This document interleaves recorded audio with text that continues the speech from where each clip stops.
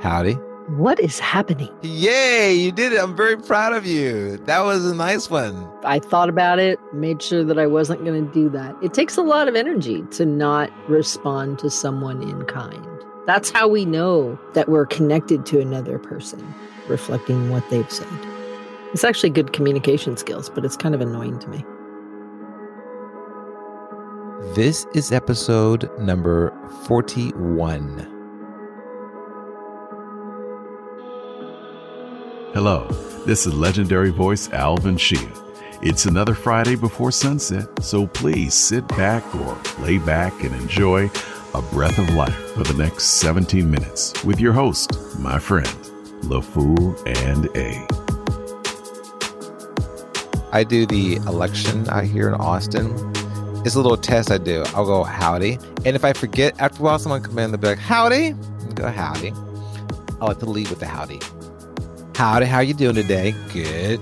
You here to vote? Awesome. And they go and do their thing. But not everyone does it. You can always tell the locals. The locals do it all the time. Locals do it not even thinking about it. Boop. It's just part of the vernacular out here. Do you do it to fit in? Because that's not how you talk. It depends. Sometimes I'm not even thinking. I'm just in the moment. And so they say, howdy, howdy. And I really don't even think about it. That's how I realized I was doing it. When I was doing it for a while, and then I said, you know what? I think I just said howdy to the past 5 people. Sometimes I do it knowingly, but sometimes it just comes out naturally. Yeah. But the more I hear it, the more natural it comes out. When you're doing the elections, you see sometimes 100 people a day come by you, of which 65 will say howdy. And I think I only really do it a lot during the election cycles. I don't talk a lot anymore. That's part of this pandemic. Like, I don't have a lot of friends I associate with outside of offline. Yeah. I don't talk to many people either. I talk to folks in my office every day. We all work from home, but we do a daily call. But that's the only conversation I really have.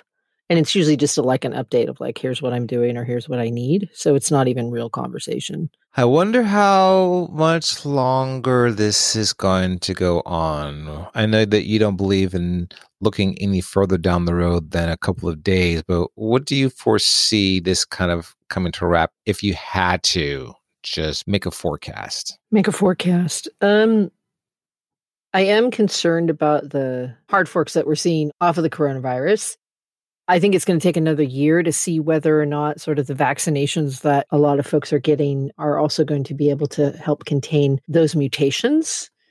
I think because everybody is so tired of being in some form of lockdown that we're going to go a little hog wild a little early and maybe set ourselves back again. You know, the Roaring 20s came after last century's pandemic. And I don't know the history well enough to know whether or not they tried to get started on that early and then had a setback, or if they all waited long enough and the Roaring 20s proceeded without an interruption. But I do think there's a mentality of just wanting to be out and engaged with people. I think it's going to end up setting us back in the long term. World War I came to an end as the pandemic was just hitting. Yeah. In a lot of the big cities, especially in San Francisco, they were like, screw this mask mandate thing. This is silliness. We want to get out and celebrate. And so they started celebrating, and it just made it worse. It just spread. And so they got shut down for a while. So they did try to shut it down early. And then again, remember the Roaring 20s was really a lot of underground. Like all the clubs and bars got shut down. That's when Prohibition kicked in. Yeah. It all went underground. So people still came out and they still met. They just met in private and enclosed spaces, and the underground boomed. Yeah, I wonder if we'll have much of an underground. I mean, there's so much surveillance and so much social media where you just like say where you're at and what you're doing. Can you have an underground in this current age where we just talk about everything and it's so much easier to track a person? You look at some of the data that was collected early on in the pandemic about this time last year when everybody went to Florida for spring break. And then they tracked those phones back to where they went because they wanted to see when they returned home, was there a spike in coronavirus infections? And indeed there was. It's easy to do that now. If you were law enforcement and you wanted to know where people were congregating illegally, I think you'd be able to do it in a day. Well, surveillance capitalism is a tool of the military and a tool of the government. But again, people can socialize in chat rooms these days. You really couldn't do that before in the early 19th century. But you can do that now, where you can meet online and have these big group parties.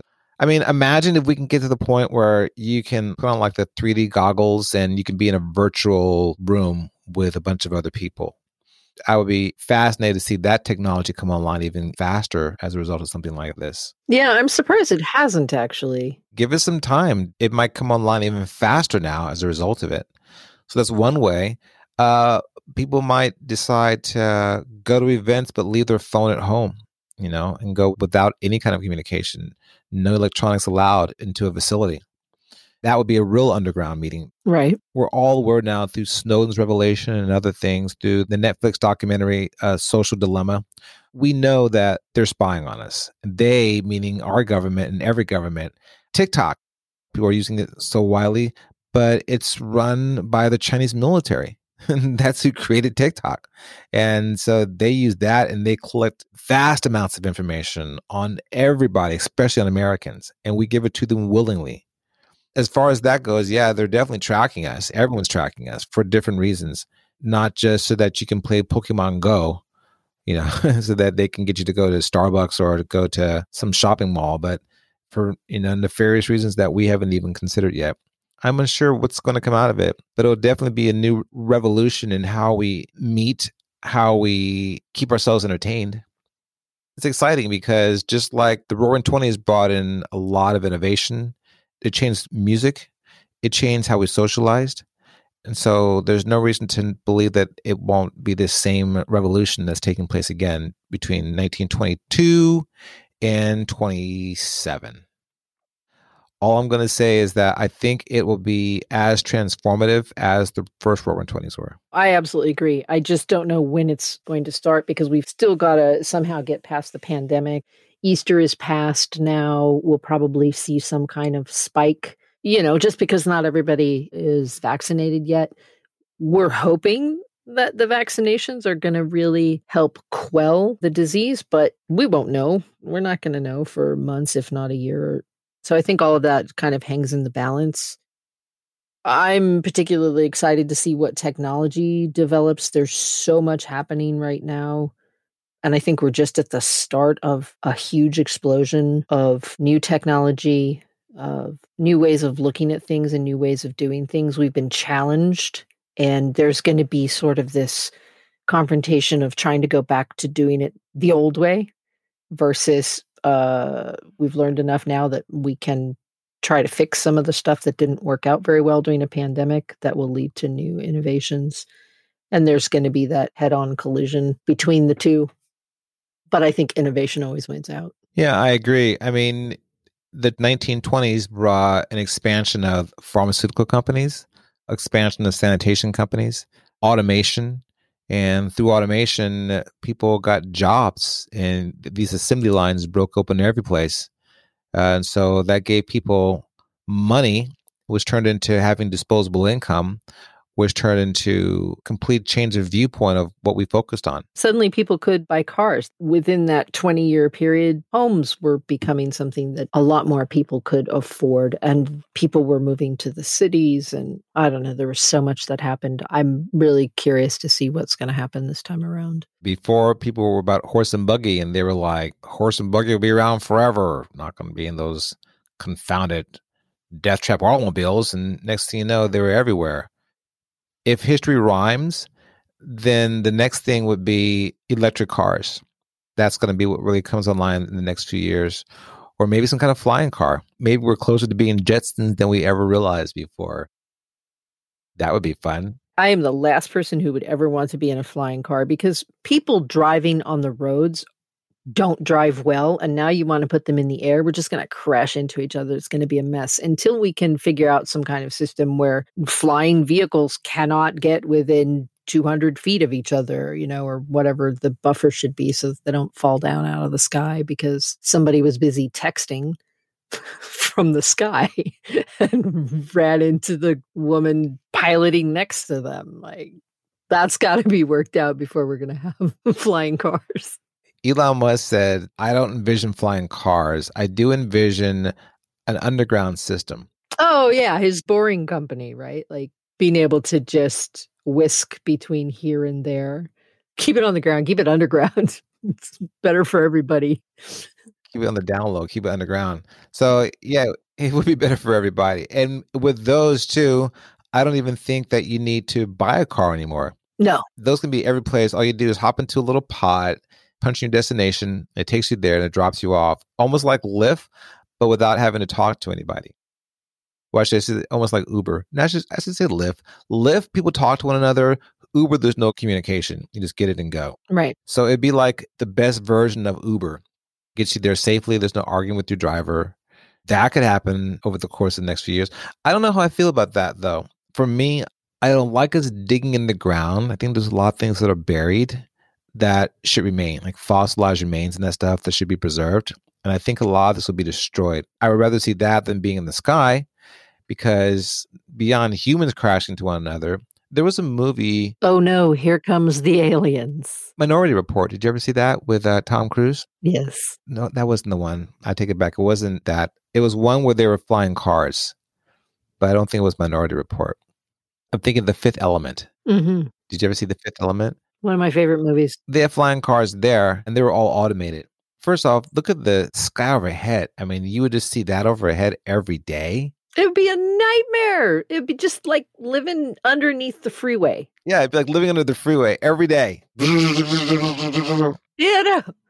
God, no. What about birds? That's what I feel sorry for. Birds would have no place to go. No. Poor things would just evolve to not fly like chickens and penguins. Yeah, so now I guess we have to go underground. I have to pick one of the two. It's going to be underground. That would be my preference. You made a Bitcoin reference.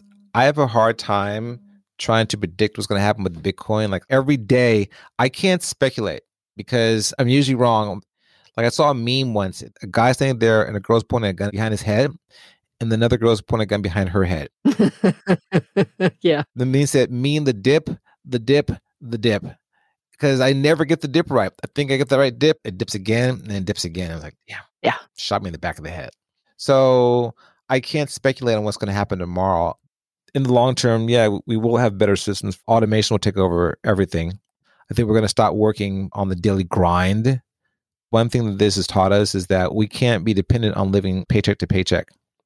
Because if something happens, you don't have a paycheck anymore, you're screwed. I hope this will bring about a better way to sustain, whether it's people learn to invest a lot more or the government, really does kind of need to compensate everybody, especially off your information. They use our information. We should get paid off that. Andrew Yang talked about that. I think that people need to be compensated better rather than having to be forced to work every day. Otherwise, you're screwed. I think in the end, it doesn't matter. 2029, I think it's going to be another crash. That's the only thing I think is coming for sure. I don't think we're going to get away from that one. The last crash involved the stock market. Yep. Now you have the stock market and probably by 2029, an incredibly competitive crypto market. So do you think they're both going to crash? Yes, I think that they're going to happen both at the same time. I think that the market gets into a bubble sometimes. Well, the market's in a bubble right now. Have you looked at the stock market? It's terrifying. So I think both of these will kind of crash at the same time. Those that were companies on paper or stock on paper will go away. And those that are actual real businesses will last. Like when the .com bubble burst, at the end of it, there was Amazon. Still selling books, doing a great job of it, and saying, guys, I know we can convert to something other than just selling books. Right. In the 1929 stock market, there's a bunch of companies that survive. ADM is one of them. But then also John Deere survived the crash without any problem. John Deere been around since the 1800s. I don't think it had to do with how long they had been there. ADM was Archer, Daniels, and Midland. And it was a food company. They survived. There's a list of companies that survived it, and some of them around to this day. For example, I think Bitcoin, Litecoin, and Ethereum will always survive every crypto crash. The price will get very reasonable. It'll go down, but in the end, it's going to come back because they're built on solid platforms. I haven't looked into the technology of any of those. I know they're popular. I know they're leading. That tells me that people invest in them for a reason. So it gives me a little more confidence in those than, say, some of the others. But I have no authority into why they should be invested in. I tell everyone, if you're listening out there, we are not giving you financial advice. All I'm saying is just look up Diamond Hands and read some white papers. It's all that I can give as far as a recommendation goes. Happy roaring 20s, though. Happy roaring 20s. May it roar on. Happy roaring 20s. Let's see what happens.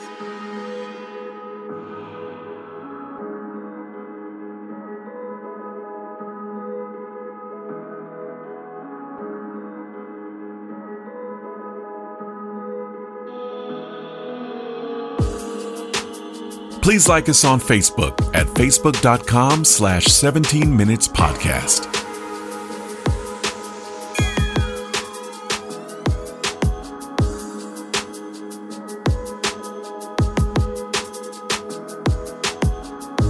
If you're enjoying this show, please share it with your friends and family.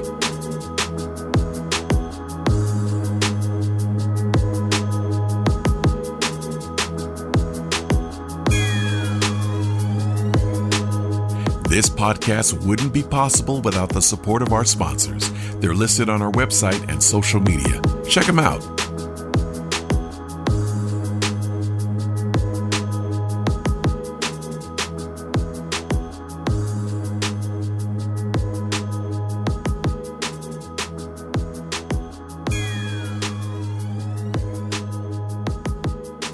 Have a blessed Sabbath.